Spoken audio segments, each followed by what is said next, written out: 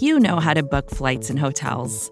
All you're missing is a tool to help you plan that unbelievable travel experience. That's why you need Viator. Book guided tours, excursions, and more in one place. There are over 300,000 travel experiences to choose from, so you can find something for everyone. And Viator offers free cancellation and 24/7 customer support for worry-free travel. Download the Viator app now and use code Viator10 for 10% off your first booking in the app. Find travel experiences for you. Do more with Viator.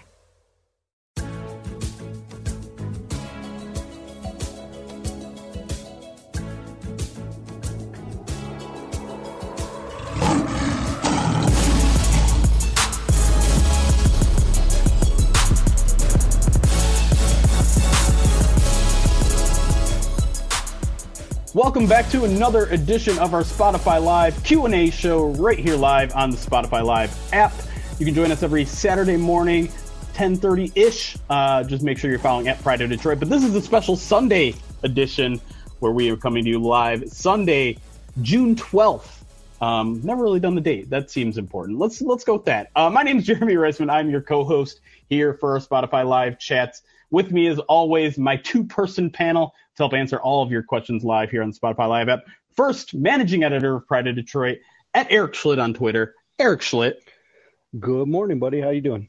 I'm hanging in there, man. It feels like maybe everything's thrown off a little bit with us on a Sunday. Yeah. But I think we're gonna work our way through it. And listen, this is the last week we'll have true content to talk about. So we better bring our A game.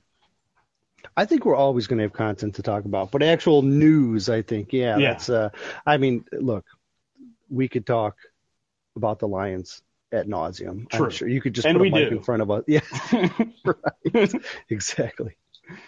And then our other co-host here, senior editor of Pride of Detroit, at Ryan_POD, soon to be in a bunker for at least the next 6 months.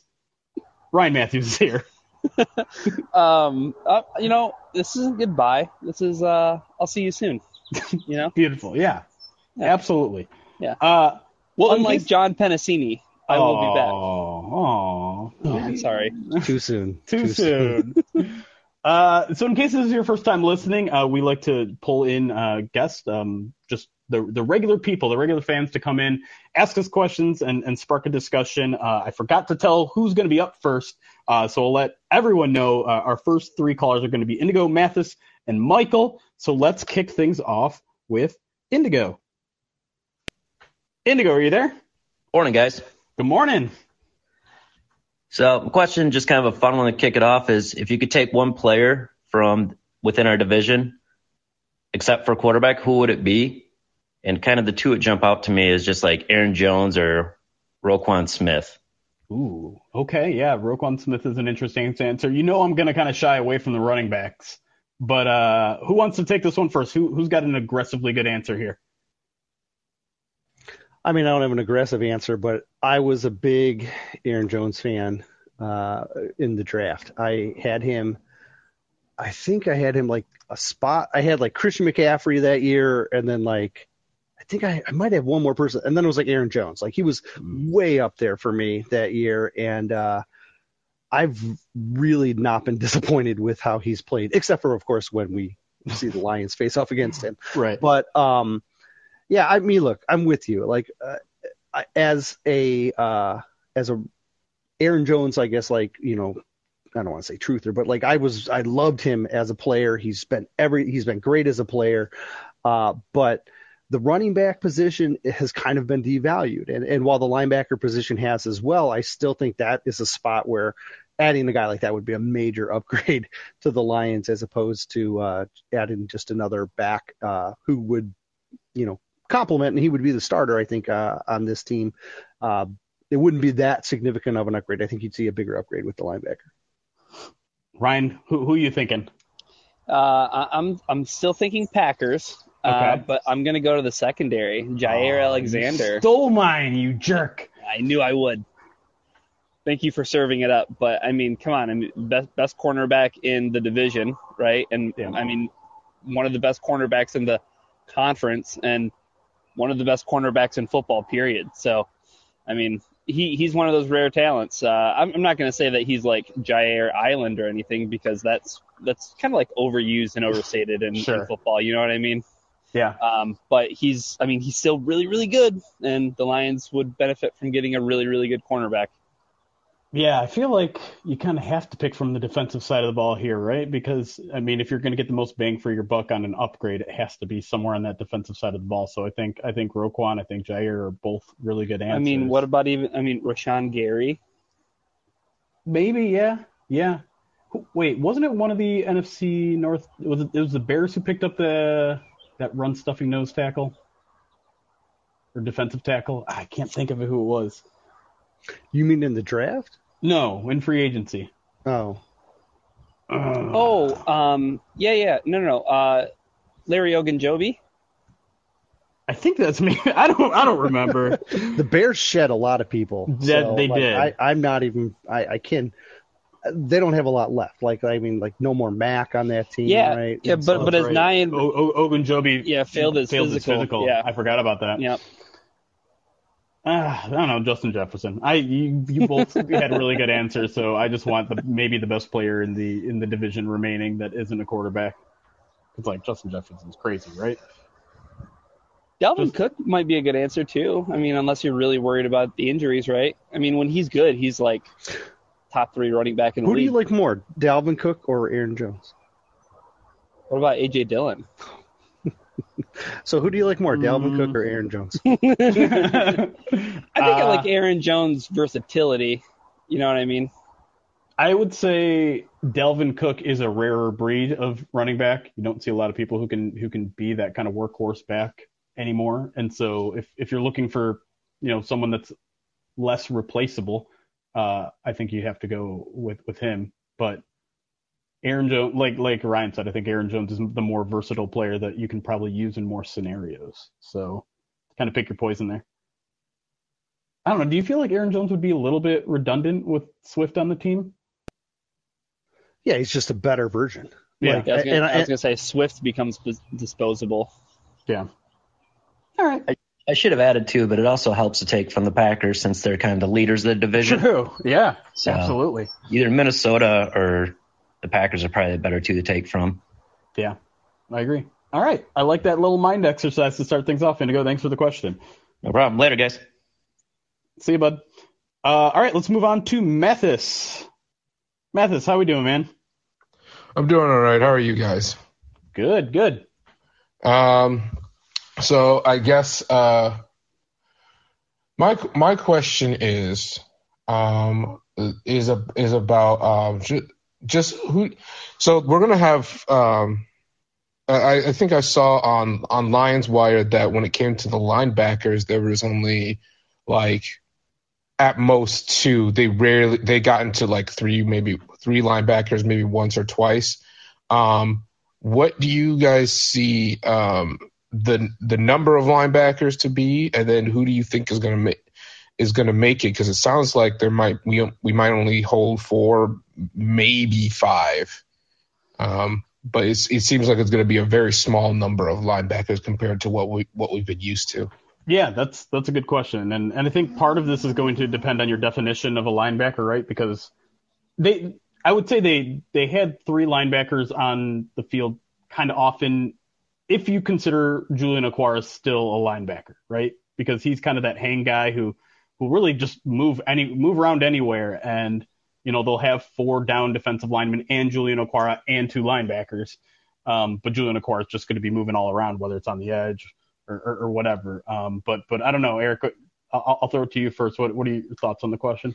Yeah, the trick just becomes how do you define guys, because there is this hybrid position that flexes in the front 7, and then there's a hybrid position that flexes in the back 7, right? Yeah. And so there's going to be this kind of cross definition of players. Now, if you're talking truly off the ball guys, last year they kept 5, and most of the time they used 2, maybe a third, but then the other guys were special teams only type players, and that shows you, I guess, the value at this position. You're going to have a couple of off the ball guys that you're going to use, and then you're going to need to fill it with special teamers. So if you add in this hybrid player like your Julian and your James Houston, now if those guys can play special team roles, but they classify with the edge, then you're going to need less off the ball guys, right? So it really just depends on where they're going to be pulling their special teams guys from for me. So like, I like Anzalone, I like Barnes and Board. Those three seem to be like your top three off the ball type guys. They of course have invested in Malcolm Rodriguez, and that gives you four. Now Julian's probably going to make the team. James Houston, if James Houston makes the team, well then that's six linebackers, and and you're probably capped out. But then what about Jared Davis? Has he earned himself a role? Josh Woods is a terrific special teamer. Is he going to do enough to maybe push one of the rookies off the roster? Like that's where it gets really tricky is when you factor in how many guys are going to come from that hybrid position, because you got to factor in the edge guys too. Like if you are only going to keep like 4 down edge guys because you're keeping Julian and James Houston, then that's fine. But if you're keeping 5, then maybe you only need Julian. So it gets a little tricky this year because of how things flex out. But my guess right now, kind of, if they had to keep, they're going to keep probably 4 off the ball guys. I would say Anzalone, Barnes, Board, Malcolm Rodriguez seem like the logical ones to me. And then we'll see if one of the other guys can earn a 5th spot, depending on how they play. But that would be a lot for me. My guess is it's probably 4 off the ball guys. The one other thing I kind of have to contribute, because I think you nailed most of it, is Jared Davis being in this conversation, because he's one of those guys that can really do both, right? He can be that edge guy who can take Julian Okwara's spot or James Houston's spot on the roster, but they also kind of like him as an off-ball guy. They definitely try him at both. I think he's better suited on that edge role, and I think most of us agree with that at this point. Something that people have been clamoring for since he was here the first time around. But the fact that he has that versatility, and he would give it on special teams as well, might give him an edge to that's kind of like trick. Save a roster spot, right? Yeah, that's the trick, right? If he all of a sudden becomes this dynamic special teams guy, then James Houston is probably going to the practice squad. Yeah. Anything to add, Ryan? Is there maybe, like, we didn't even talk about Sean Dion Hamilton, who had a heck of a training camp last year. The only thing I think I have to really add, and I guess this speaks for the defense as a whole, but like especially in light of Penasini retiring, it's just interesting how this changeover is going to happen with the defense, right? Like in the numbers game, right? In terms of who's going to be left on that 53-man roster, because I mean, you're going to see probably the interior defensive lineman. Like that number is going to be vastly different, I think, than it was a year ago. And I think you're going to see the same thing with the linebacker crew. But as Eric really smartly pointed out, I'm so confident in this podcast moving forward the next couple of weeks with just you two doing it. You're gonna be just fine, guys. But what Eric said is right on the nuts, man. Like that's what it is. Like it's just about classification, and it's about what certain guys are doing. So yeah, and I'm just gonna take this opportunity to plug too. Like there's a 53-man roster prediction coming next week after my seeing all of OTAs and minicamp. So keep your eyes on that, and then we'll answer more of your roster build. Hopefully that'll answer some of your other roster building questions that you may have. But Mathis, really appreciate the question. Good conversation there. Thanks, guys. Have a good one. You too, bud. All right, let's move on to Michael. Michael, you're on the show. How you doing? Doing great. How about yourself, Jeremy? Doing great. I was looking at the progression of the rebuild. First step was, let's change the culture. Let's bring in our kind of guys. The second step, I think, is how do we compete in the division? And I was wondering what your breakdown would be of positional groups within the division, 1 through 4. Like, is our line a number 1 offensive line in the NFC North? What's our quarterback at? What is our wide receiver room at? Because I think that's how we need to measure our next step of progression, is how our rooms build versus Minnesota, Green Bay, and Chicago.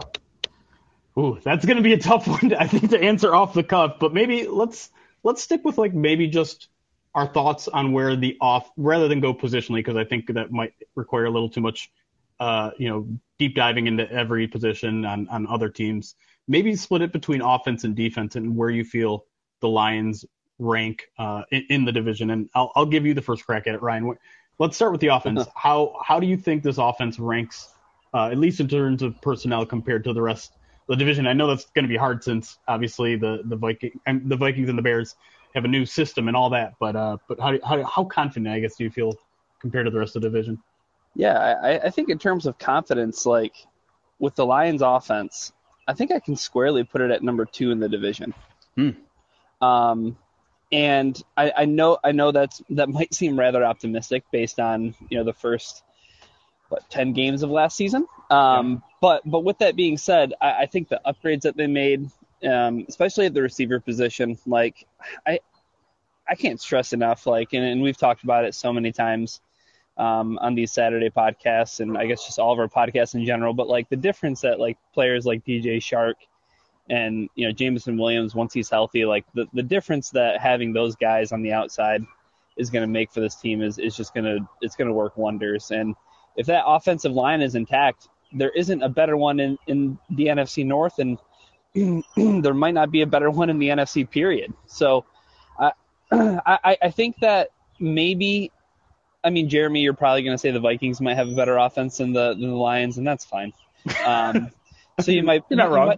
You might put them at 2, but maybe that's just some of the Kool-Aid drinking that I'm doing. But if that offensive line is healthy, man, like it's going to be such a big difference. I guess that's maybe the most undersold thing about last season was like, yeah, the depth was good, but like, could you imagine if all those guys would have been able to play together as one? I mean, missing Frank Ragnow for much of the season, Taylor Decker and the Penei Sewell thing, and everything that was kind of going on with the starters. So I think I'd feel confident enough in putting them 2, and then defense. I mean, maybe 3rd. Maybe. I mean, just because the Bears are a wasteland. Like, I think the Bears are like firmly situated at 4th in both offense and defense, and then I'm kind of like building out from there. So okay, yeah, I don't know, 2 and 3. That's kind of where I'm at, I guess. All right, what do you think, Eric? Yeah, I think the Packers probably are at 1 in both, and the Bears are at 4 in both. I agree with Ryan on that. And then it just becomes, can they be better than Minnesota to get up to that 2 spot? I don't know right now. I'm hesitant to say, like, if they reach their potential, they could be 2 in Drink both. It. In Drink both, it, Eric. Right? Drink it, Eric. But like on offense, Minnesota just has proven weapons, and the Lions have potential. Right. On defense, Minnesota has potential. The Lions have potential, and I hate. It's weird because I'm almost leaning like that the defense could be 2, like, because I worry Minnesota's defense might end up just tanking. Like no more the Zimmer. Bears and the Vikings could have 2 of the like bottom 3rd defenses in the league, right? Now they added players, they have guys, but they're switching schemes. They're using Daniel Hunter as a stand-up pass rusher now instead of like down. Is that gonna impact him? But then they added Zadarius Smith. So like I don't know. They added pieces, and on paper they look pretty good, but like Detroit, I just don't know. Whereas Detroit is like they're in their second wave, they're a little bit more established. It shouldn't take as long for them to acclimate. So I don't know. It's a hard sell, but if I was being hesitant, I'd say 3rd for the Lions in both. Mm-hmm. But I could easily drink the Kool-Aid and say 2 on a different day. I think. Go ahead, Michael. I'm sorry, Jeremy. Well, then, if we're only going to break down the 2, what do you think about our coaching staff versus the other 3 teams? Oh, well, that's a tricky one, right? Like, because we haven't seen the coaching staff of the other 2 teams that change with the Vikings and the Bears. Yeah, again, you've got a proven coaching staff in Green Bay, and then the rest are all. It's a rebuild. Wait and see. Who knows? Yeah. Yeah. But I guess Lions at 1. Lions at 1. Ryan is full in drinking the Kool-Aid. But yeah, I guess to kick the conversation back to the offense and defense, like the ultimate equalizer is quarterback, right? And I think maybe I'm wrong here, but I think we can all kind of agree that Jared Goff is firmly 3rd in the division at quarterback. I know there's a lot of Kirk Cousins haters out there, and I happen to not be one of them, even though, I'm a Michigan guy. I agree with that, and I Okay. think you will find some Lions fans that will say Jared Goff is fourth, and you will find some Jared Goff fans that say he's second. So Right. I think he's a little bit all over. Yeah. And who knows what Justin Fields does this year. I'm not ready to bury that guy yet either. But wide receivers, I would say the Lions are firmly second. Running backs, third maybe. Offensive line, either first or second. First. I mean, Green Bay, man. First. Though, like Bakhtiari is Bakhtiari ever going to come back from his ACL injury? it doesn't matter. Whoever they put in there just turns into an unpenalizable, perfect Stop it. player. Stop it. I'm with Eric though. Like it's the best in the division. Yeah. It should be. It should be.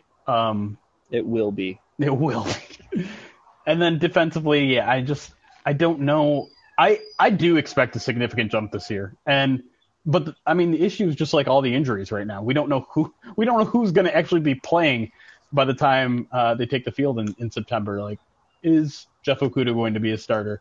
Is Josh Paschal going to be ready? It's not great that he's dealing with a lingering injury that he had for the back half of his last season at Kentucky. So I don't know. Like I'm not ready to declare. I think I'm firmly third on defense, and then coaching staff, like we said, I think I'm pretty darn happy with what the Lions coaching staff is and who they are right now, and so I feel pretty comfortable putting them second right now. But again, the Bears and the Vikings haven't really even unwrapped their present, so we'll see where they're at there. Front office. You want us to rank front offices now? Is that what you're saying? Do it.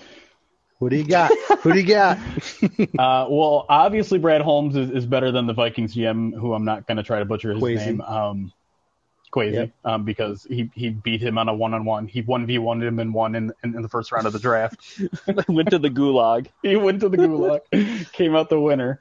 But it's hard to argue with the results in Green Bay. So 2. No, one. I'm surprised. So Eric wanted to go to the front office. I thought for sure Eric was going to be like special teams. That's 1 too, right? That's 1 as well. Their special teams is. If you could look at Goslin's rankings just from last year, like they were the only one in the top 7, right? But here's the thing, I'm worried about kicker. Well, because because how many kicks have they taken? Like 7? Yeah, you know what I mean? Half of them. Okay. It's 7 kicks, man, and it's also the spring. They're sitting around playing solitaire on the sidelines, and then they're like, "Oh, I'm supposed to kick?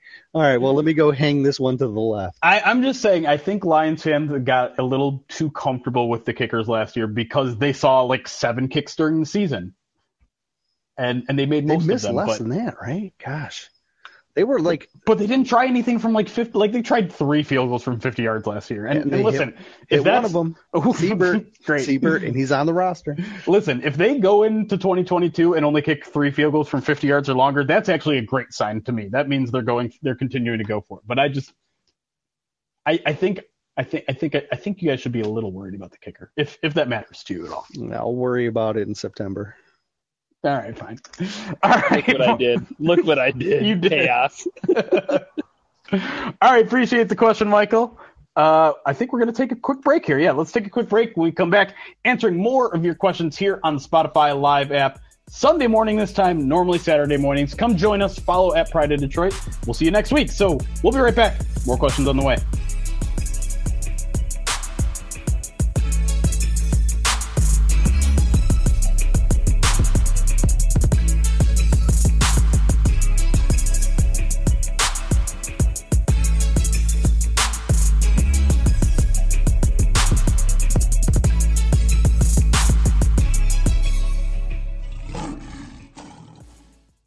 And we are back here on Spotify Live, answering your Lions questions on our live Q&A show. Join us every weekend on the Spotify Live app. But let's get right back into it. We got some good conversations going. So let's bring in Daniel J. Daniel, how you doing? Hey, doing good. Good. Hey, listen, I wanted to tell you like a quick story. All of you are Lions fans. All of you, you both got each other. And for those of us who've lived away from Michigan for a while, when you go to a sports bar, whatever, you meet people and you tell them you're a Lions fan. There's always this thought bubble over their head, like, oh, I'm sorry. So when I moved down here, I moved to Mexico at the end of November, and they started winning. You're welcome. Yeah. But I went to the sports bar for the playoffs, and there was couple other Americans there, and one guy goes, he was from New York. He was like a Jets fan, a little bit of Giants. He's like, oh, who you fan? I'm like, oh, Lions. And he's like, whoa. He's like, you've got a good coach. I'm telling you, that was the weirdest feeling I've ever had. Yeah. But go ahead. Well, it's all sort of a lead-in, because I really think, like, why is that happening? It's not because, woohoo, the Lions went 3-13. But I think that there's this perception that now that the Lions culture really is changing, and that, that a large, we can talk about the talent and, which is all great, are we going to win because of Goff or win with him? What's going to happen with the linebacker room? But I'm just really curious in your view, because it really seems to me that this culture change is really taking a hold at all levels of the organization. And I think it starts with Sheila Hamp and, and working collaboratively, and Brad Holmes. But I'm also really, like, for instance, the culture of the coaching staff, that we have a coaching staff that they're not just paying the idea of, like, no, we're gonna build our system around the players that we have, and we're gonna seek their input. And I also noticed, I was interested to see that they had this guy they hired away from USC to be in the front office. Yeah. Like, USC's trying hard to hold on to him. And he's like, oh no, I want to go work with this team. So I'm curious of what you think about that. Am I chugging Kool-Aid here?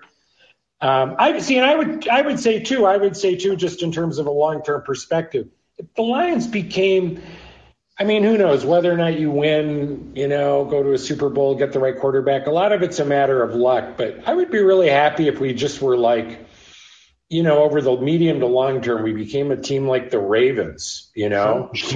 Just like solid culture. Don't know they're going to win every year, but they're they're going to be in the hunt. They're going to be in the hunt, or if they have a down year, they're going to bounce back, and it feels like it's heading that way. And I'm curious what you think. I'm especially curious what you think from seeing the team practice, if you can really see really see an evolution of the culture at that level. Yeah, well, let's start at the beginning here, because I think it is a unique. We've had years in which national media praise the Lions and say, like, this might, they're kind of a sneaky team, they might do something. What I can't remember in my young history, and I'll just pretend to call myself young here, is a head coach ever getting this kind of praise. A Detroit Lions head coach getting this much national praise, and I think that says something, because especially for it to happen after a 3-13-1 season, like, people can nationally, and part of this is just Dan Campbell's that affable of a guy, he can win over any room, but that speaks to his leadership. And so I think that is a huge, like you said at the beginning, like, it feels weird to hear that, because I think it's so foreign of a concept for us to feel like leadership is in the right place for the first time in a very long time. Because even when Jim Caldwell was here, and he's a very well-respected guy, and people like him, but there's always been the stigma around him that he could never get past the hump, and that, his only successful years were because of Peyton Manning and things like that. So Lions fans are in a very weird place with their coaching staff in terms of just how highly approved they are across the board. I'll tell you what, when he was hired, they looked at him like a cartoon character. Right. Yep. And then he went into camp, and everybody was calling him like a meathead, and he was a meme, and all these one-liners. And then the team loses, and you gain a little sympathy from the national audience, and then you win in dramatic fashion against Minnesota, and everybody, then the narrative becomes, oh, well, good job. They got their win. They won't be, winless this season. And then they waxed Arizona. And that, I think, is when the shift started to happen, because how they closed out the season when everyone else was like, the teams that were out of it were just dropping. The narrative changed, because they were like, okay, this is a team that's like decimated by injury, has a ton of guys on IR, a ton of guys unavailable, and yet they came out and just beat, at the time, the number one team in the NFC. And then they win it in the finale against Green Bay, who was, again, the number one team in the NFC. And I don't care that they had their backups in the second half. They were winning in the first half, right? And they closed the season on such a positive note that I think that's really when we saw that shift, because now it's like, okay, this is a coach who can motivate his players to continue to play when there's nothing to play for. And that is, I hate to say it, but that is a rare thing in the NFL, because there are not a lot of coaches that can do that. And that's really when the shifts happens. Then you look at Brad Holmes' success in the offseason, and then you look at like how players are talking about the coaches. And now the momentum just goes and carries and carries and carries. And now the national media is falling in love with them. And you have Minka Kimes tweeting out, stats about Amon-Ra St. Brown on a Friday night for just no apparent reason, right? And so like that Arizona game, when they just waxed Arizona, that was the big shift, I think, in how people started looking at the Lions and what they're doing. And now from there, since then it's been all positivity, right? Like I feel like that's really when everything started to change nationally. Yeah, and there's always a question of how much that is real. And I know Daniel asked, like, can you see it in practice? And I mean, the answer is an overwhelming yes. Like, yeah, you can see the way he leads the team. It's interesting because he's actually very hands off during practice, and I think that speaks to his ability to delegate and trust the people that he hired. And that's kind of the other part of the conversation. There you go. This isn't just Dan Campbell. This is the rest of the coaching staff. This is Ben Johnson sitting down with Jared Goff for a week to say, hey, what do you want on this offense? And Jared Goff said, like, one of the few times Jared Goff has really opened up is when he talked about his relationship with Ben Johnson. And to me, like, I was so appreciative that it wasn't just talk. It wasn't just him sitting in and telling me what I need to do.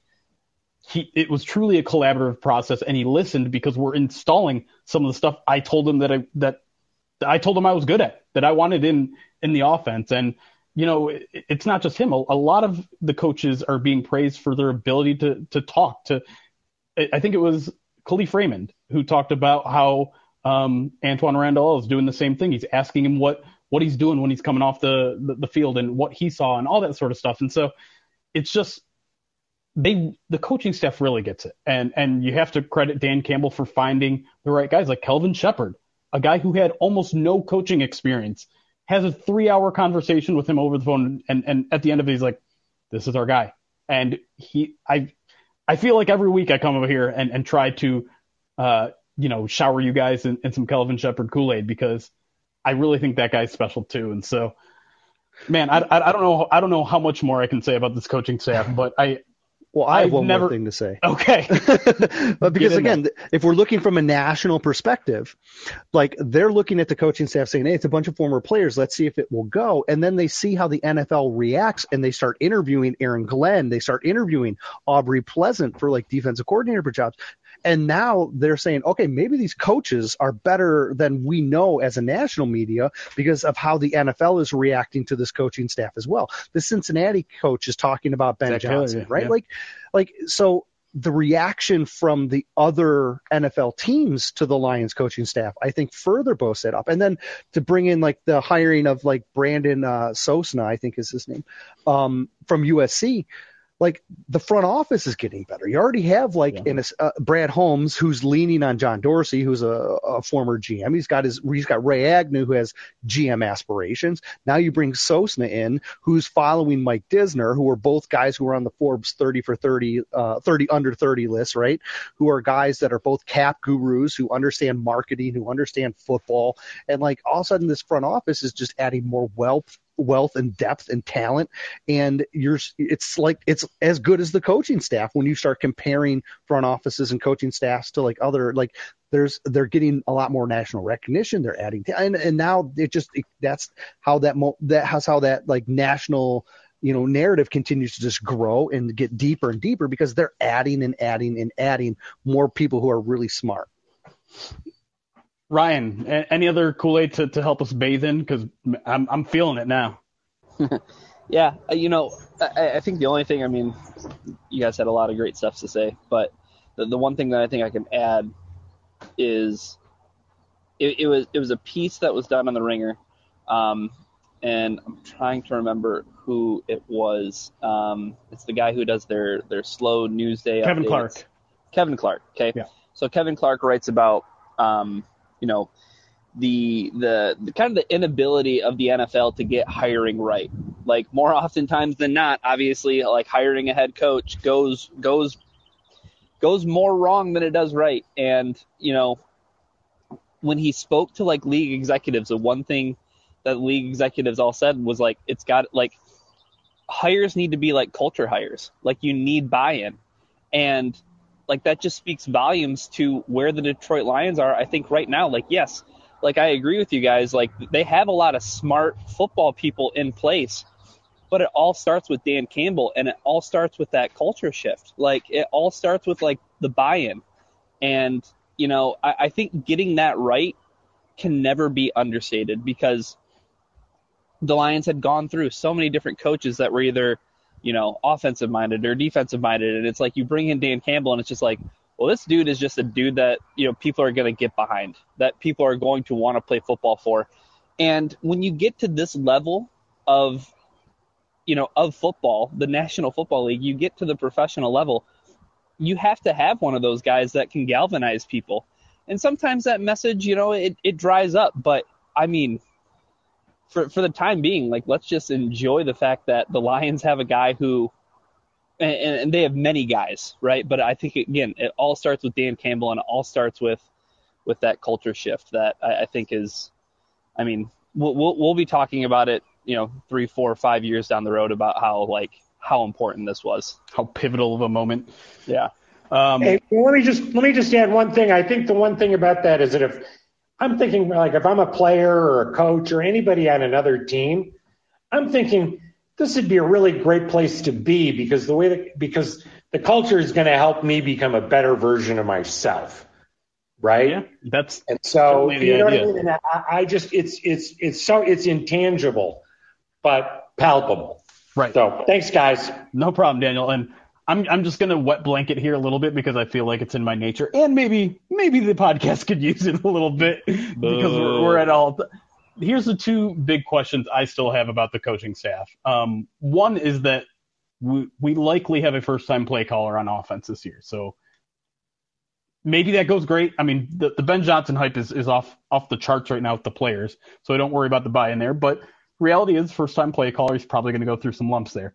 The other thing is, like, I'm still a tad worried about Dan Campbell and his aggressiveness, and maybe this is just my own insecurities, because obviously he did a pretty good job with it last year. He was far more aggressive than I thought he was going to be, but we still have to know if that was out of necessity or not. The thing that I think concerns me is how often he says he's a gut guy, right? He goes with his gut when he's out there, and to me that can get you in trouble. That's kind of going with the flow of the game. Going, if you're angry and you're going with your gut, you're maybe not thinking clearly. So I don't know. I'm very much like a rational, go by the numbers guy, and sometimes that has its own limitations. But I don't know. I guess I'm just a tiny bit worried about that. All right. Well, I can't let us end on a negative here. Of course you can't. Because I I want to add one more. I'm a between the lines guy, right? Like I see, I get it. You want the black and white. I want that in between. Okay. But Sosna guy, okay, Sosna. Yeah. If you look at his history, right? He was at Cincinnati, University of Cincinnati, and then he goes to Cleveland and he gets a job, and they're going heavy analytics, right?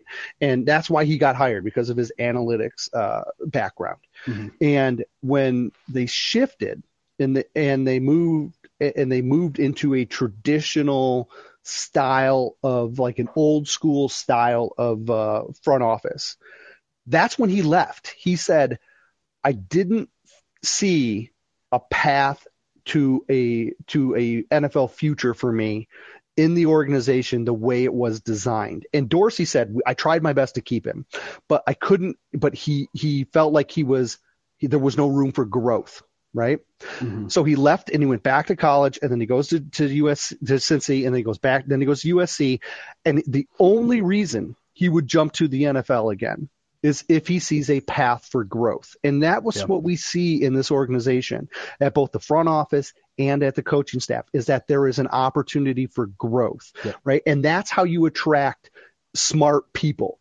Like, he's going to come in, and Disner was just promoted to COO, so he's going to come in and take Disner's spot. Well, Disner's not going to be long. Like, Disner's going to get another job somewhere, right? He's going to be on to bigger and better things, and then Sosna's going to have a path forward, and it's going to be clear. It's going to be laid out, right? And it's the same thing we saw with Kelvin Shepard, right? Mm-hmm. Shepard gets this opportunity. Ben Johnson gets this opportunity. And so, yes, while there are concerns maybe this year about with the first-time play caller, when you look at the future of the organization, which is really, I guess, what I think Daniel's question was about, like in establishing the culture, this is where I'm very optimistic about the Lions, because they have created these paths to future positions for coaches, and that's going to attract more smart coaches and front office people in the future. Right, and that should kind of ease the anxiety of people. Like, I can already sense the anxiety amongst Lions fans. They're like, oh my God, we're going to lose Ben Johnson. Oh my God, we're going to lose Aaron Glenn. Well, if you have the system in place where people are seeing these guys get promotions, you're going to be able to kind of fill in those spots with guys that are hungry, guys that are good, guys that are up and coming. And so, like, I know we all don't want to lose Aaron Glenn, but I think we all know in the back of our head it's going to happen sometime soon. But I guess just have that confidence in knowing that the culture that the Lions are building in the coaching staff and in the front offices is going to be able to fill in those spots. Maybe not with another Aaron Glenn, but someone who's just as promising. So there you go. We ended on a positive. Thank you for the question, Daniel. Let's move on to our next caller. Todd is on the line. Todd, how you doing? Okay. Listen, I love all the content you guys put out. I really do. I live out of state, and it's just my Lions juice comes from Pride of Detroit, and I love it. You've already spoken about what I want to talk about. From Daniel, it's about the coaching staff and the culture. I follow the Lions on Twitter, and I follow some of their players, and you saw like the punt catch thing they did the other day. Yeah. And then like the media day they did with Hawkinson, where they're all chirping at him, and like it just feels like this coaching staff and front office has put together a group of guys that genuinely are having fun and they like each other. And I work at a job where I hire people, and putting together like a staff of people that care about their work environment, but they are having fun, goes a long ways. And I'm so excited about this coaching staff in the front office that they're doing it right for the first time. And I guess it's not necessarily a question, but like, do you notice that like when you're watching OTAs that the players are having fun and enjoying themselves, and they're these are ex-coaches that are bringing these players in? I would like to hear more about that. Yeah, sure. Ryan, I think we've had this conversation a couple times. Like, yeah, the difference between some of those guys and their carryovers from the previous regime, like Tracy Walker, I think is the poster child of how much more fun they're having, because that guy seemed absolutely miserable the previous two seasons under Matt Patricia, and he is just like a ball of energy. We saw the video of him where Dan Campbell talks to him. He's like, "This is your team now. You are a leader." And you see it on the field. Like, he's so excited to be out there. Jeff Okudah is another one where, I mean, that guy is just having so much damn fun, and he's not even playing right now. He's getting in the faces of everybody in that punting drill. I don't know if you guys saw, like, I can't remember which defensive lineman caught a pass, but Jeff Okudah comes sprinting up to him, and he's, like, taking fake pictures of him. He's got his hands up in, like, a camera and just, like, taking pictures of him. And just, like, yeah, I mean, night and day in terms of how much fun these guys are having at practice. And I don't want to say that these guys hated each other or weren't having fun under Matt Patricia. I think part of the reason also that we're seeing all this stuff is because this staff is not afraid to put this sort of stuff on camera. I think Matt Patricia would hate seeing their, putting videos of their team having fun on social media. They certainly didn't like putting anything on social media. Or a 60-minute draft video. If I could also say, it's like, I think about the cultural change of the team. Maybe it had nothing to do with the players. Maybe it was the coaches in the front office. Sure. Oh, it definitely was. Like, yeah. I mean, all you really have to do is go back to that first year of Matt Patricia, and there were those stories that, like, the veterans were not happy with how things were being run right from the get-go. And he lost Darius Slay like the second meeting. Yeah. Like the second meeting, Slay was like, "Well, I'm done." Like, yeah, it was terrible. Yeah, I don't think leadership could. I mean, I don't think there could be a more stark difference in the type of leadership that we've seen in the past 2 years or past two regimes, and I don't think you could see a more different result either. I mean, that's just the simplest way to put it. Well, so I really like Todd's observation here, and I want to spin it into a question for both Eric and Jeremy, because these are a couple of guys who are, actually in the room, more than just a handful of times. Thank you.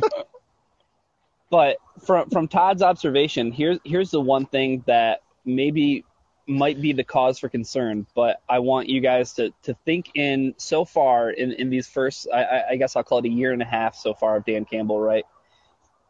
It's if I'm going to play devil's advocate, it's the team is really having a lot of fun, but when it's time for business, like, where does that line get drawn? And have you seen that in practice where, yeah, we can have a good time. We're out here enjoying ourselves. Like, this is a game that we're playing, and we get paid to do it, but we're also out here with a mission in mind and with an objective, and it's to win football games. So, like, sometimes it might be hard to, like, and I think that might be the hardest line to toe as an NFL head coach. So, I mean, I don't mean to put either you or Eric on the spot, but where do you guys see that line getting drawn in practice? For me, it's the competitive drills. Like, you can be light, but when you have those competitive drills, you keep the players involved and you keep the players focused, right? And that is a big step towards keeping that. Like, when you have a bunch of guys, when you play at this level, you're an alpha, right? Like, you're a competitive guy by nature. And some of these guys don't like to lose at anything. You know what I mean? And so when you add these competitive drills into the mix, you are going to just naturally feed into things that these, like, to their just human nature. Like, and so they tap into these competitive instincts, and they keep these players focused, and that focus, is what drives them to the next thing. And then you add the types of guys that they've added to the roster. That's what right? I was going to say. Yep. Is also, like, when you put Amon-Ra out there, like, the Amon-Ra Jeff Okudah battles last year were insane. Yeah. In the Aleem McNeil Frank Ragnow battles were crazy, because these were guys that don't stop. And Hutchinson is the same way. That's what I was going to say. Yeah, how much are we looking forward to Aiden Hutchinson versus Penei Sewell, and how many times are they going to fight? Oh, my goodness. Yeah. It's going to be amazing. And I think that, like, you need those foundational pieces who are going to sharpen everyone else, because I think it was Khalif Raymond. He was actually talking about Jared Goff here. He's like, I've been trying since I got here to be the first one in the office, to be the first one in the parking lot. And no matter what I do, I can't do it. But that's the kind of an impact that players can have. And I always go back to one of those quotes from Dan Campbell. Is like, yeah, I'm trying to set the culture here, but once I do it, if I do it right, I don't have to do a damn thing for the rest of the time I'm here, because the players are doing it themselves. They're leading by themselves. They're leading by example. So I think part of that competitive nature just comes from getting those kind of dudes in the building. And yeah, I think that's maybe something that goes overlooked. And, you know, even I've even had some anxieties about them just like getting these football guys, because you ultimately need talent. But the reason you get those kind of guys is because they make everybody better. They make everyone play at their best selves, because if not, they know this coaching staff is not afraid to play someone who's hungrier. And that threat of being outworked by someone sharpens everyone's game up enough that yeah, you don't necessarily need to have an authoritarian type of guy at top, because the threat of competition is enough to get these guys to get going. Yeah, you can't be all business all the time.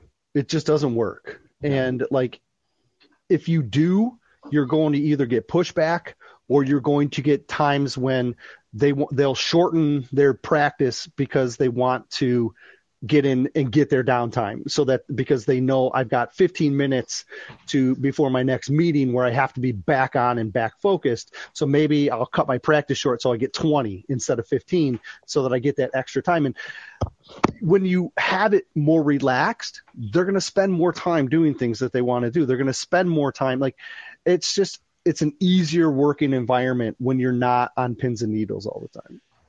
You know who's getting less time out on the practice field? The Chicago Bears, because they don't know the rules. That's right. Was it a mini camp that they lost? Because they were practicing in pads, right? Contact. Or contact, yeah. Just a third. Just a third of your practice. A side note, guys, before you move on, I really, really hope that Matt Patricia becomes the offensive coordinator of the New England Patriots. We're all hoping, Todd. We're all hoping. Okay. Good stuff. Thanks, Todd. Appreciate the question, man. All right, let's move on to Nyan. Hey, Nyan, how you doing? Hey, can you hear me? Yep. Great. Hope you guys are having a good Sunday. I want to ask about Logan Sternberg. On Twitter this week, on minicamp, a lot of people had praise for him. He was in place of Jonah Jackson when he couldn't practice. And do you see how he can become a substitute for Vaitai, or at least be a reliable first reserve interior offensive lineman? Is that in the works for him? Because the last 2 seasons, we didn't see a whole lot. He was injured. He was bad when you guys could see him in practice. So how is he this season so far? Yeah, I mean, it's hard to say how exactly he's doing without the pads. Like, offensive line play is really tough to kind of monitor and evaluate before the pads come on in August. But I think you bring up a good point. And I think the fact that he jumped in when Jonah Jackson was injured for kind of half a practice there this week says a lot about how far he's come. And I talked to Frank Ragnow, and he talked about how, Jonah learned to refine his game, right? Because he came in as this, I mean, we all use the same term, right? He was a mauler. He was. So you mean Logan, right? What did I say? You said Jonah. Yeah, sorry. Logan came into the league as a mauler, but right. you can't survive on that in the NFL. There's maulers in every position, so you have to kind of technically redefine your game, and that's what he's done. And I think it was Burkett put out an article where he talked to Jonah one-on-one. We didn't get any team sessions with him, so I can't speak personally to his journey. But it certainly sounds like he's come a long way. And he's one of the guys I'm going to be eager to watch during training camp, because I think, as Eric has said multiple times, we just don't get to see that guy at all. Like, we barely see him in camp. And then, if he's making all these strides, he's doing it during the middle of the season where we can't see him because we only get to see, we only get to take attendance during the season in terms of practices. He's also coming off an injury from last year towards MCL.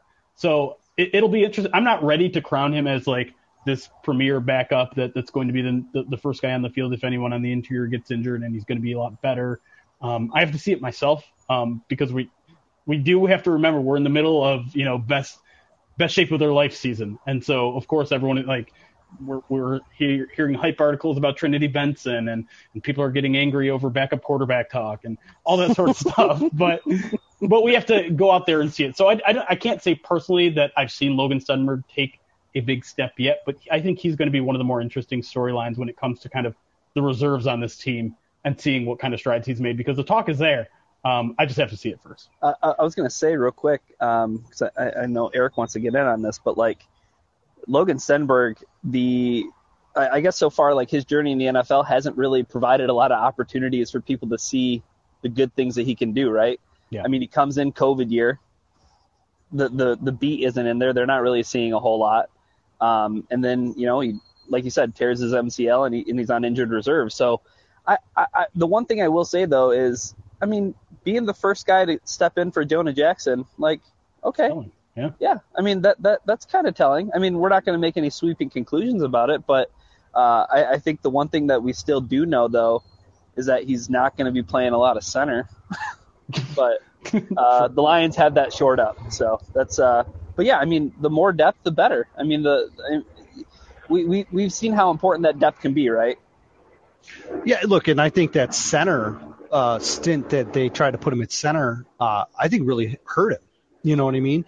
When Patricia needed to come up with a second team center because Bo Benchall was unavailable to start at training camp, and they had to they wanted their best five on the second line, and so they had Ode Abouche and then Kenny Wiggins at guard. They shifted Stenberg in at center, and I think that set him back. He struggled. He looked bad. He couldn't get his rhythm. Then by the time they shifted him back to guard, he was behind. Then he couldn't get on the field as a rookie. Yeah. Next year, he shifts back over to left guard again, but he only gets 4 offensive snaps the entire year. And I think a couple of those were as a 6th offensive lineman, if I'm not mistaken, right? And so he never got his feet under him his rookie year. Last year it was almost like a new rookie year for him, where he's trying to relearn. He's got the mentality to play. He's got the I want to bury the guy across from me mentality that you see with Penei Sewell.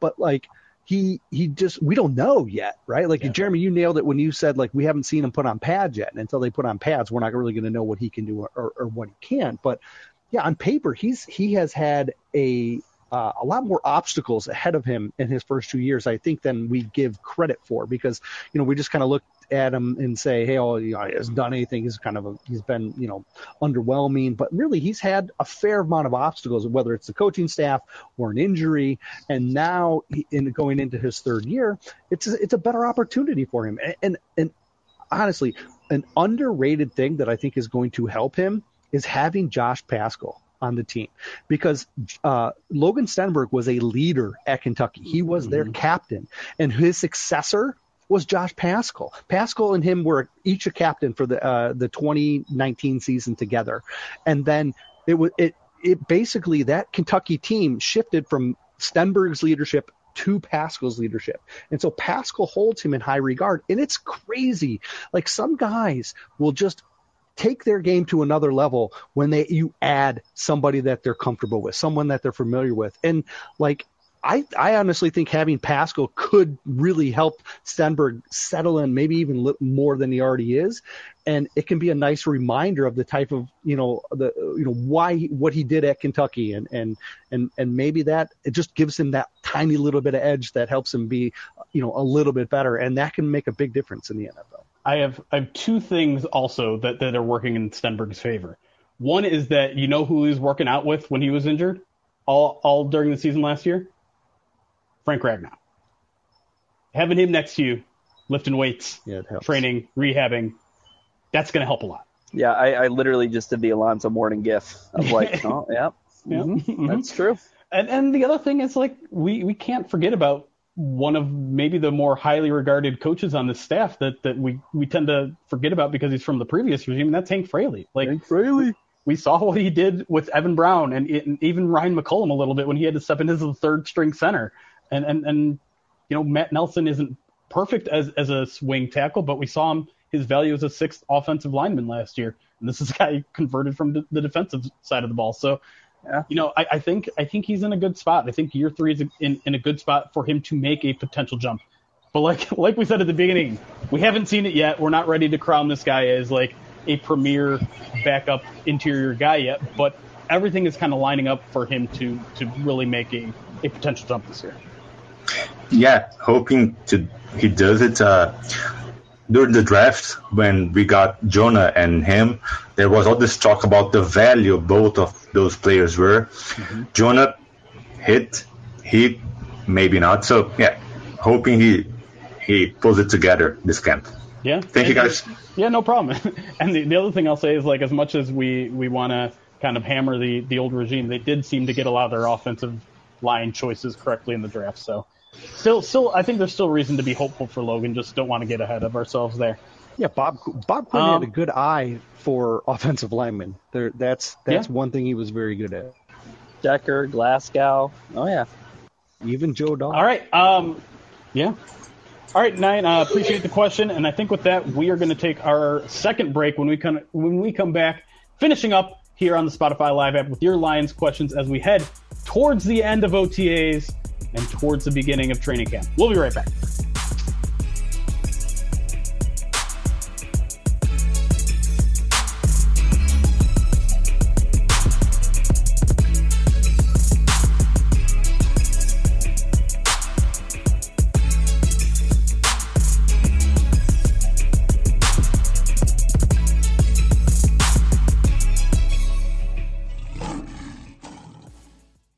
Closing up shop here on the Spotify Live app where we answer your Lions questions live. Let's waste no time and get right into it. Dan is with us. Dan, how's it going, buddy? It's going well. Can you hear me all right? Yes, sir.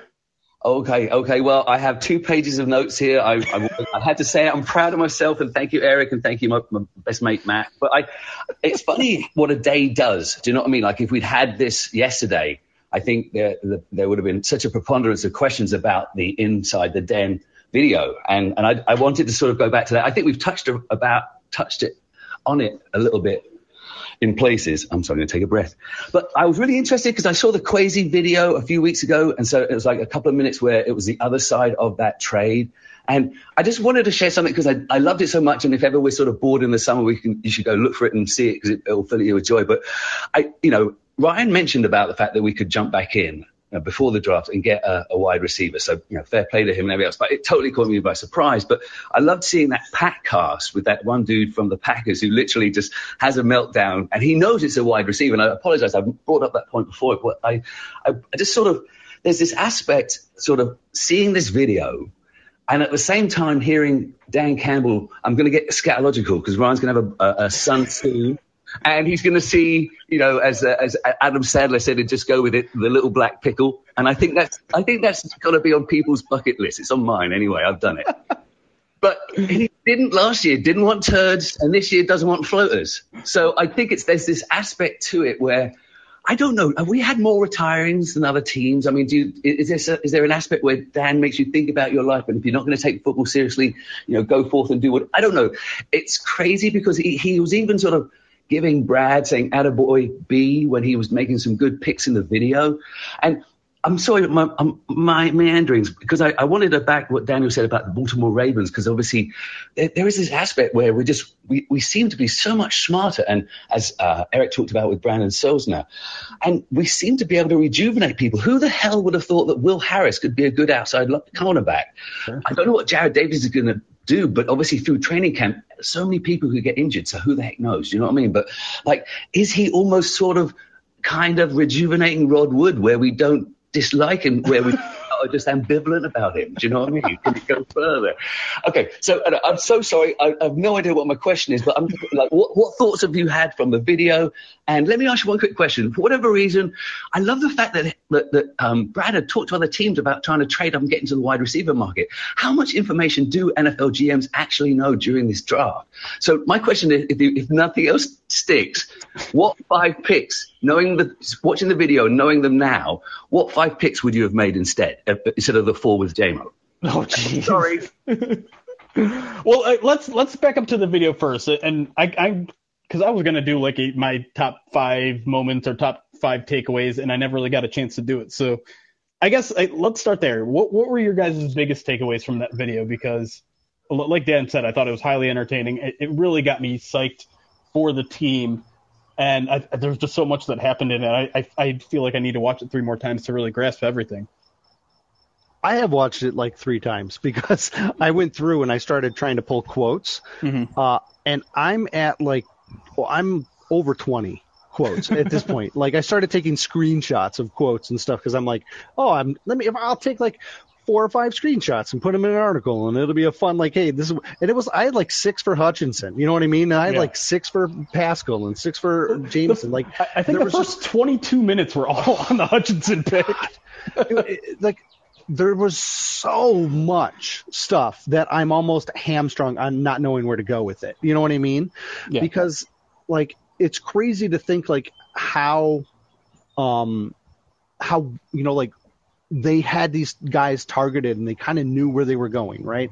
And they had these guys in mind. And at one point, Dan Campbell said, "Look, after day 1, he said, this is exactly what we thought was going to happen. They did it exactly the way that you had planned." And then you get to the Pascal pick, and after that pick, Campbell's like, "Well, we think you stole that pick because that was a guy who, we were thinking about it 32 or 34." And then he's like, "But again, you were dead on thinking, quote unquote, dead on where you had these guys targeted." And then they're like, "Hey, if Joseph falls, then we're going to get him." It's crazy how well Holmes understood the value of this draft. And I know I've talked about this, I feel like several times, but he seems to have a pulse of how the draft is going to play out, at least through the first 100 picks, really well. And he has these ranges of knowing where guys are going to fall really well. He said, "Okay, we can trade back with Howie Roseman of the Eagles, and I think I can still land Rodriguez. Let me check with Spielman. You like Rodriguez still, right? Let me check with Phipp. Oh, Phipp says he's one of the best special teamers in this draft." It's just his concept of knowing of what this team needs, and then finding the right mesh of that player who can play with the correct value at the right spot is super impressive. And I think a lot of that goes back to the fact that he is just inundated with draft experience, right? Because of running the college scouting program. So that's the thing that I just kept coming back to over and over and over, was that Brad Holmes really understands the pace and value of how drafts are going to play out. Yeah. And to kind of speak to that point, obviously with videos like this, they're going to take every clip where someone that they drafted, they speak his name, they're going to show that. There are definitely other players I'm sure that they talked about and considered getting that we never heard from.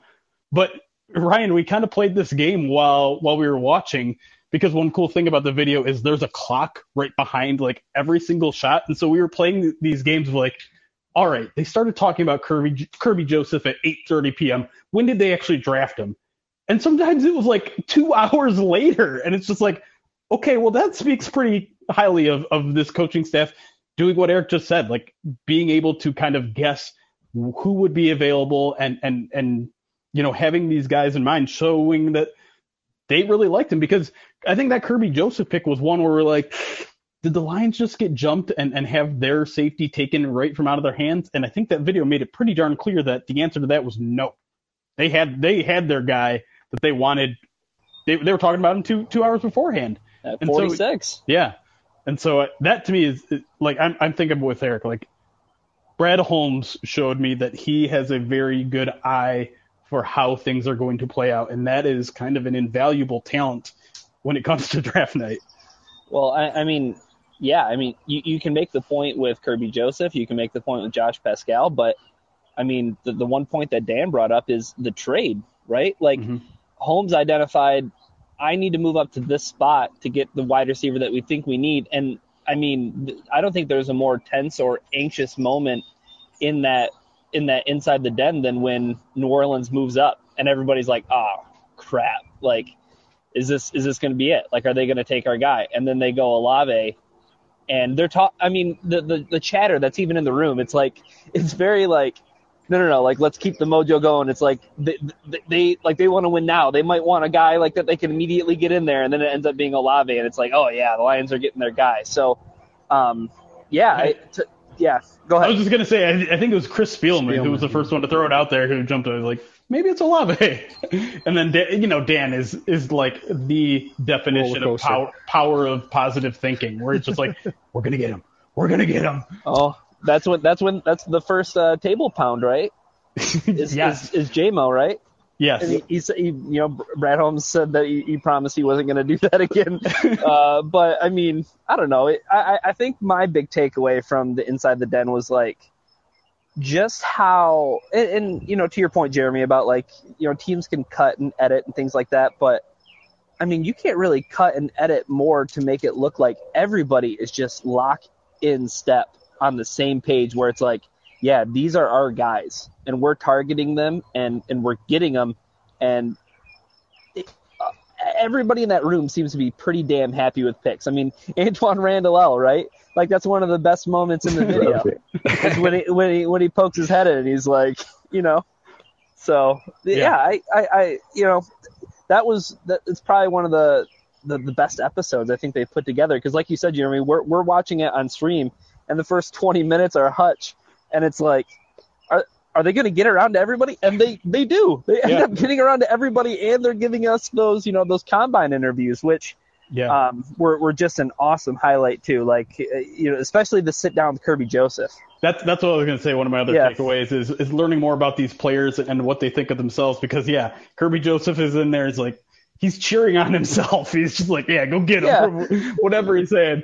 And then also, sit that boy down. And then I thought Jameson Williams was also really interesting too, because, like, I don't know, I can't remember the exact question, but someone was like, you're pretty physical on this play. What's that about? And he's like, that's how I play football. It's just like, of course, that's what I do. And it goes back to the conversation we just had about the kind of players that they have, who just, you don't need to motivate these guys because they're crazy. They're in from the get-go. And that goes back to the conversation that, on the 20-man podcast, where he talked to Antoine Randall this week. And he's like, last year I had to hold Amon-Ra back because he was insane. We put a lot on his plate towards the end of last year, and I still had to pull him back because he wanted to do more. He wanted to do scout team. He wanted to do special teams. He wanted to do all this stuff. And Jameson Williams is a guy who had a torn ACL in the national championship game. Tried to go back in and play. Let me go play. Yeah. And so he, and that's kind of another kind of tricky thing with this coaching staff. And not to, I mean, I feel like I'm rambling a little bit myself here, Dan, but like, I think one of the things that this coaching staff has really made clear as well is, as much as they're trying to build a roster of guys who have that kind of insane motor, that insatiable appetite for football, they also have made it clear that they very much care about the health and long-term longevity of these players. And I think Jameson Williams is a great example of that. The quotes that Dan Campbell had about why they're going to hold this guy back. And to me at this point, it's almost abundantly clear that this guy's going to be on PUP to start the year, because he's definitely going to be on PUP to start camp. And with a rookie, I don't think you want to rush him back into the lineup. But he's saying, like, listen, man, he needs to be able to protect himself out there. He needs to build up strength in his knee where he's not going to just get destroyed out there. And that comes first before anything. And that's something that's just been consistent with this coaching staff, I think, through, maybe the one counter example being the Deuce Staley playing through injury thing. But I think, we had a long conversation about that on the last podcast. And I think we all agree, like, there is a certain level of hurt that every player is expected to play through. So I don't know. I rambled there for a while. Anything else to add? Yeah, I have a couple more things that I wanted to just chat, because that I really liked about the video. One, all top 100 picks they met with at the combine. Like, I think that's a telling thing for us to kind of pay attention to. Sure. On the flip side, we did not know that they met with Jameson Williams at the combine until that video came out. Yep. Right. So, like, again, that's something we have to.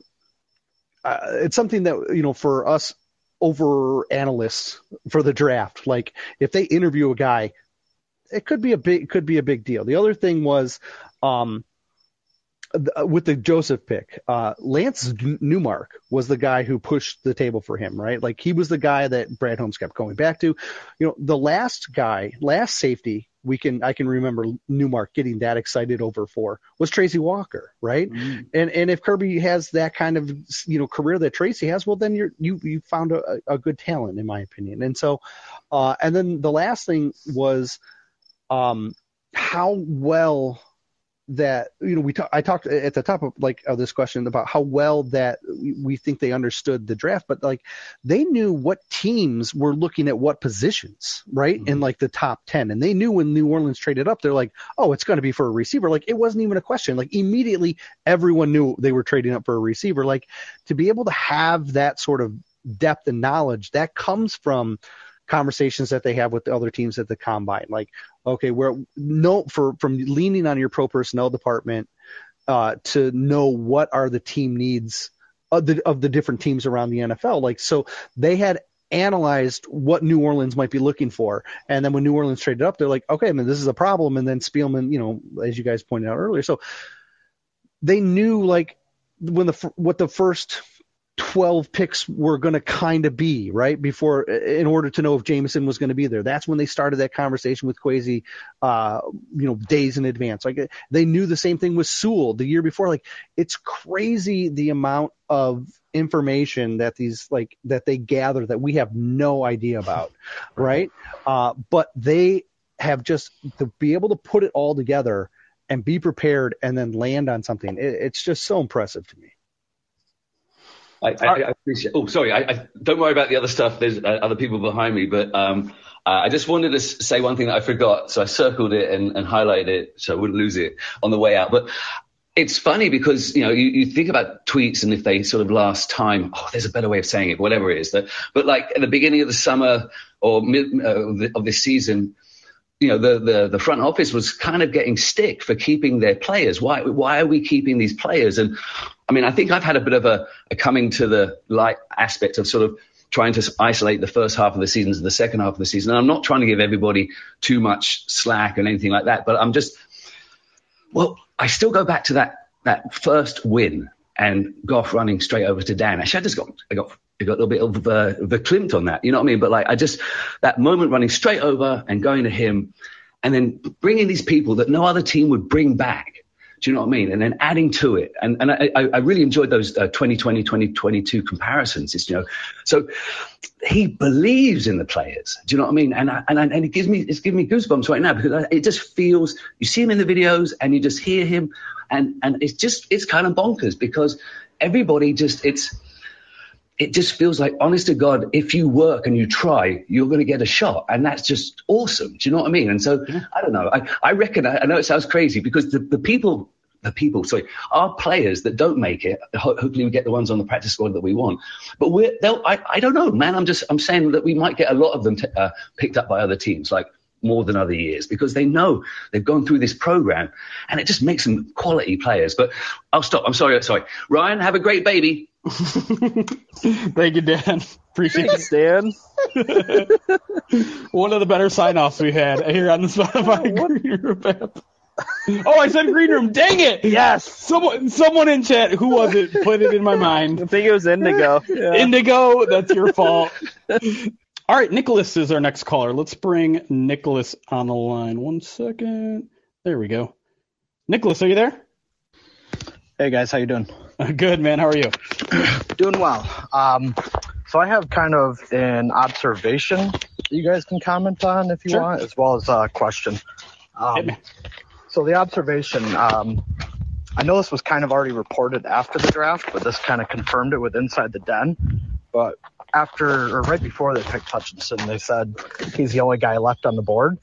And picking at number 2, you would have 2 people on your board. So that means Trayvon Walker was also on their board.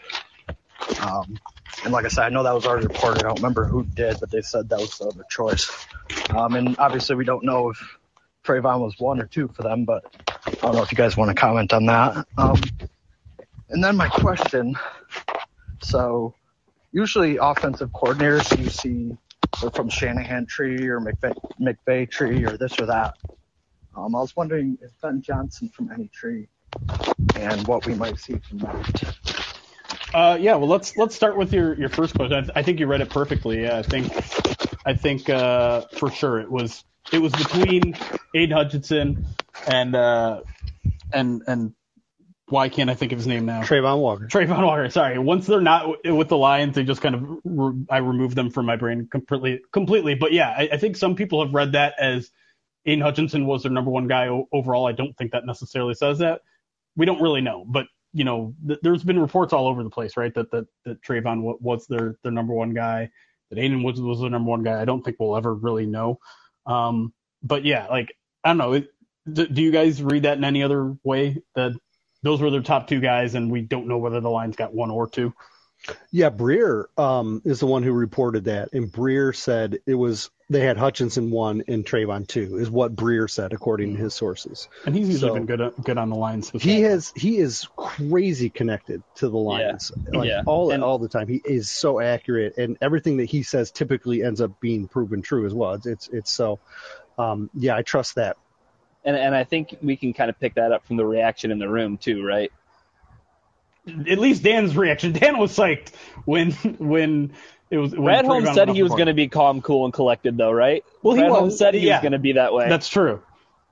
So, but he couldn't hold it in for Jameson. So if like he was big on Hutchinson, I feel like we would have seen a different reaction. If Hutchinson was his number one by a mile, I should say. I think he's very happy with Hutchinson. But if Hutchinson was his heavy preference, I don't know if he would have been able to hold it in. And I know, I mean, much to be made about, Trayvon or Hutch, but I think one of the biggest things coming out of that was like Kayvon wasn't even an option. It seemed like, right? Right. Yeah. So. Yeah. I'm sorry, I forgot the second half of this question. Do you guys remember? Second half was a Ben Johnson coaching tree, essentially. Right. Go ahead. It's a hard road because he's been a lot of different places. Yes. Right. His first NFL coaching job was in Miami when he was Joe Philbin was the head coach, and that's when Dan Campbell became the interim eventually, right? Philbin comes from the Mike McCarthy, Mike Sherman, Packers coaching tree.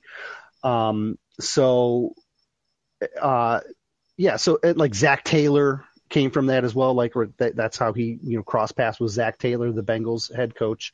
But then from there, he also stuck around in Miami after. So he saw other Miami coaches. I got to look them up to figure out which exactly one. But that's kind of like the core where his first NFL experience started, from that kind of. Sorry, I don't want to cut you off, but please tell me that Adam Gase wasn't part of his tree. I think there was a little bit of overlap there. Okay, so I think Ben Johnson was asked about this late towards last year about his creative process, and then he talks about all of the coaches that he's kind of there's like 6 of them or something. I got the quote here. He goes, "Oh, good. I think that's where I've kind of benefited is I've been around a lot of different guys, from Bill Lazor. He kind of brought that Chip Kelly system that Deuce knows really well up in Philly, to the digit system he was doing over with the Mike Martz passing game, and Mike Sherman, more of a West Coast, and Adam Gase is more of a Peyton Manning offense, the Omaha stuff that Jim Bob Cooter had here. There's just been a lot of carryover, and I think that's all he mentions there. And remember, I think a lot of people forget that he was a quarterback at North Carolina in college. He was hired by his coach at the time was Frank Zappiani, who then went to Boston College, and that's where he got his first coaching job, was under Zappiani, and then that led to the Miami job. So he's got a lot of, like, we look at him as like, oh, the tight ends coach is now the offensive coordinator, under Dan Campbell. No surprise. Well, look, Ben Johnson actually has more quarterback experience than he does at tight end, and so he's played how many different systems was that you just mentioned? Like 3 or 4 at least. Yeah. And then he's been exposed to others. He was, like I said, a college quarterback. It gives you different perspective on things. Even if you're just in the room learning like how to be a quarterback, at the college level, you're still going through these motions of gaining different levels of experience. And so like he has a lot more experience than I think he gets credit for, because he's been, he's been this is like year 13, I think, for him coaching. And like, he looks like he's 13 years old. You know what I mean? He's 35 or 36. Right. Like, so he's 36, and he's been coaching since he's 22, 23 years old. Like, and he's got a lot of experience, and I'm really, I think his kind of baby face kind of underwhelms a lot of people when they don't realize like how much exposure he has.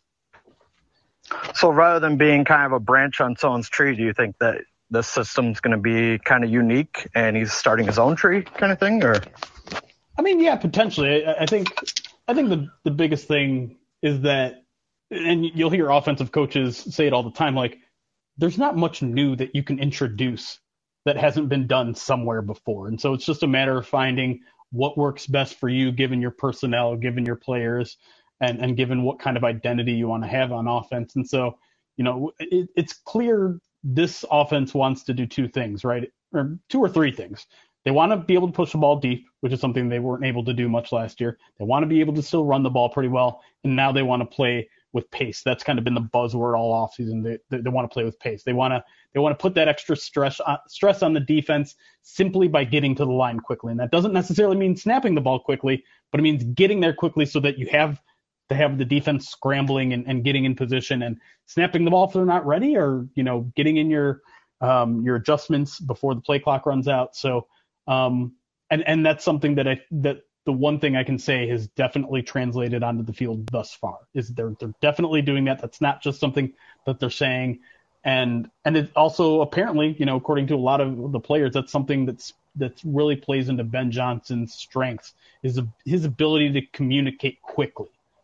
So, I mean, you can say that's a certain system, but I think you're right. I think it's going to be kind of amalgam of several different systems, and maybe if you want to consider that his own system, then it's his own system. If you want to consider it, more of an influence on one other system, then it's more of an influence on one other system. But I feel like in general, yeah, it's more so its own thing than one main influence. And I think to accentuate that point, Jeremy, is like the work that Ben Johnson has done with Jared Goff, right? I mean, like implementing hey, let's pick and piece and pull together the things that worked in LA, and we'll put it into our system, and we'll create this little system that's like going to accentuate the best things about Jared Goff's game too. So that's something to keep in mind too, is like you mentioned, the amalgamation maybe of the offense that they're putting together. At its core, it's going to be, I think, more West Coast. Yeah, agreed. Because that's where Play Goff action. found most of his success at Cal and with the Rams. So, but that's not too far off from what we saw, I think, at the end of the year last year too. Fair point. All right, Nicholas, appreciate the question there. All right, appreciate it, guys. Yeah, no problem.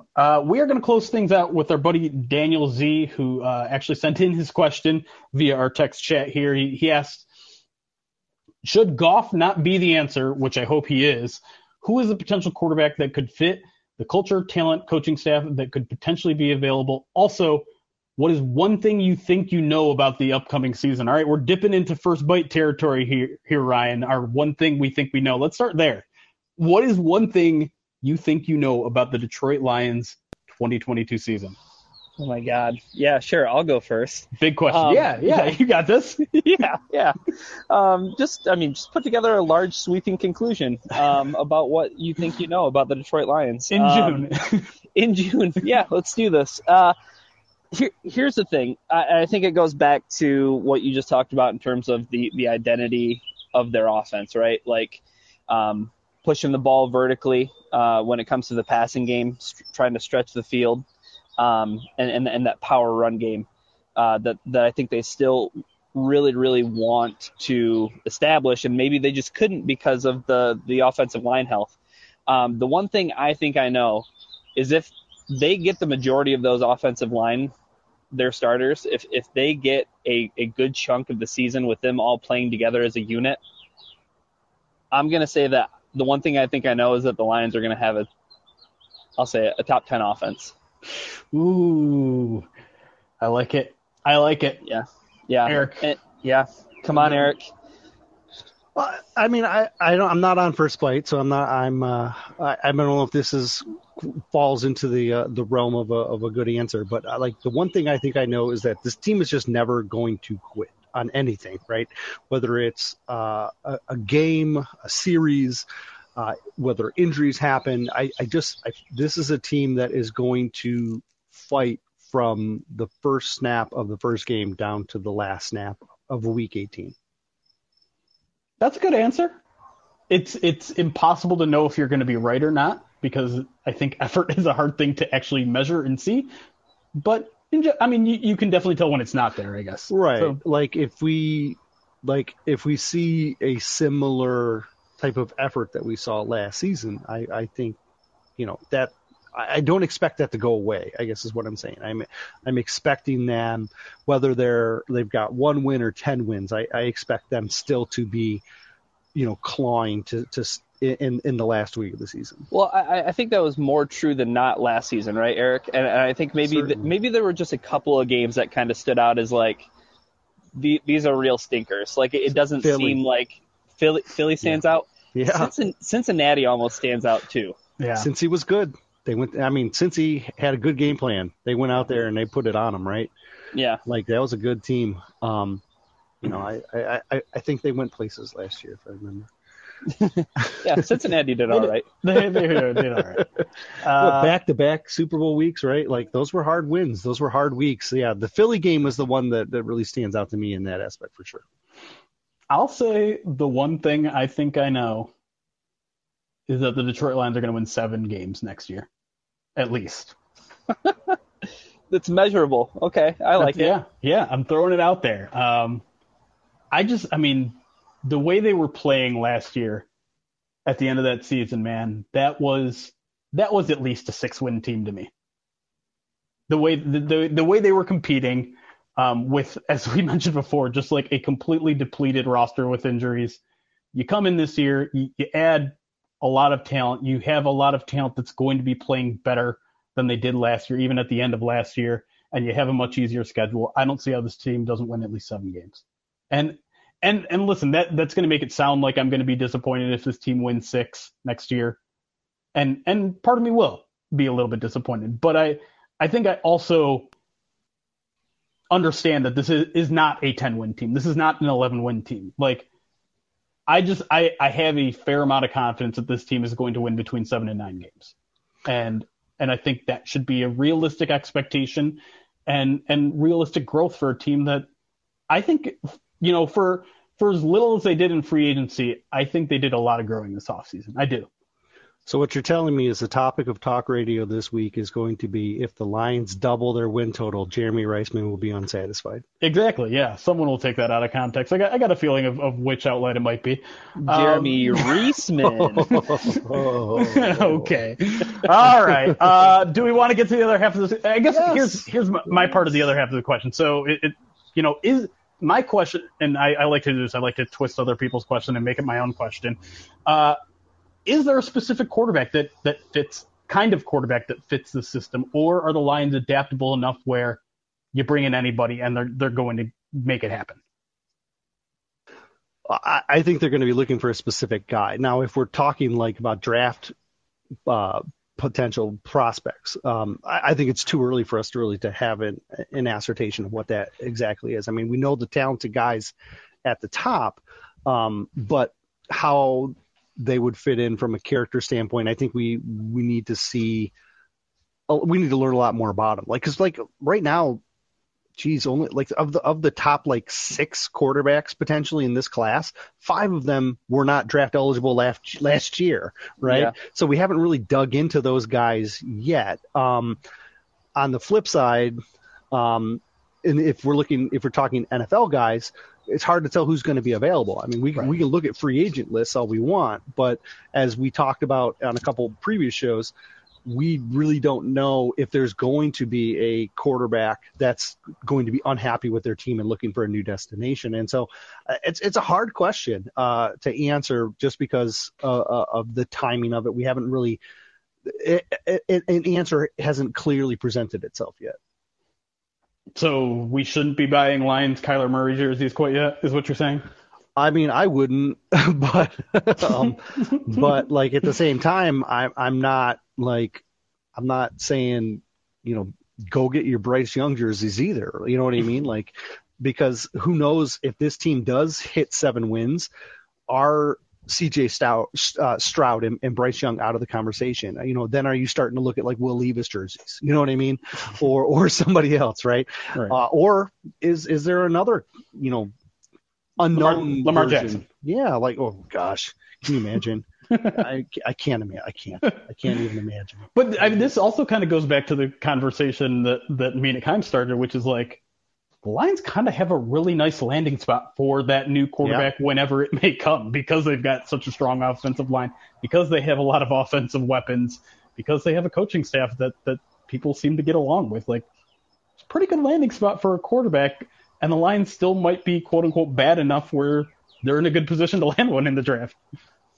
Yeah, and I think I want to say it was a discussion that like Eric was heading up on Q&A in the past couple of weeks, but talking about like if the Lions are playing themselves out of the top 3, which I mean if we're expecting realistic expectations to be between 7 and 9 wins, well that's going to put them into the teens. But still, with having that Rams pick wherever it may land, I mean maybe you can find yourself in that situation of Justin Fields, right? Like he's kind of fallen down the draft board a little bit, and maybe you're packaging those 2 picks and you can move up. So I think to answer the question, like you said, Jeremy, I think that the Lions have put together a landscape in terms of their offense that like it should be pretty plug and play. Like if they find the right guy to replace Goff, like that quarterback should swim.